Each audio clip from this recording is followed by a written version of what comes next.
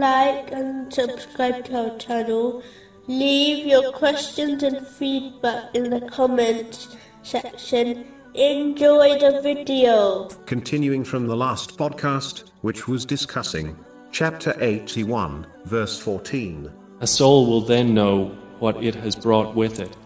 Specifically, it was discussing a narration found in Sahih Bukhari, number 6514, which warns that one's wealth and family will abandon a person at their grave, and only their deeds will remain with them.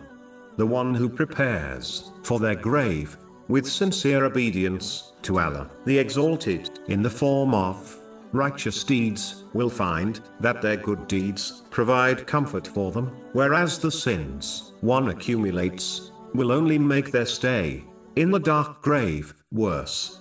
A Muslim should therefore perform good deeds during their strength and ability, before their time of weakness arrives. Each Muslim should recognize the truth of this narration and act correctly with their possessions before they reach a time when their request to be given more time to perform righteous deeds will be denied. They should reflect now on their deeds so that they can sincerely repent from sins and strive harder to perform righteous deeds before a day arrives when reflecting will not benefit them.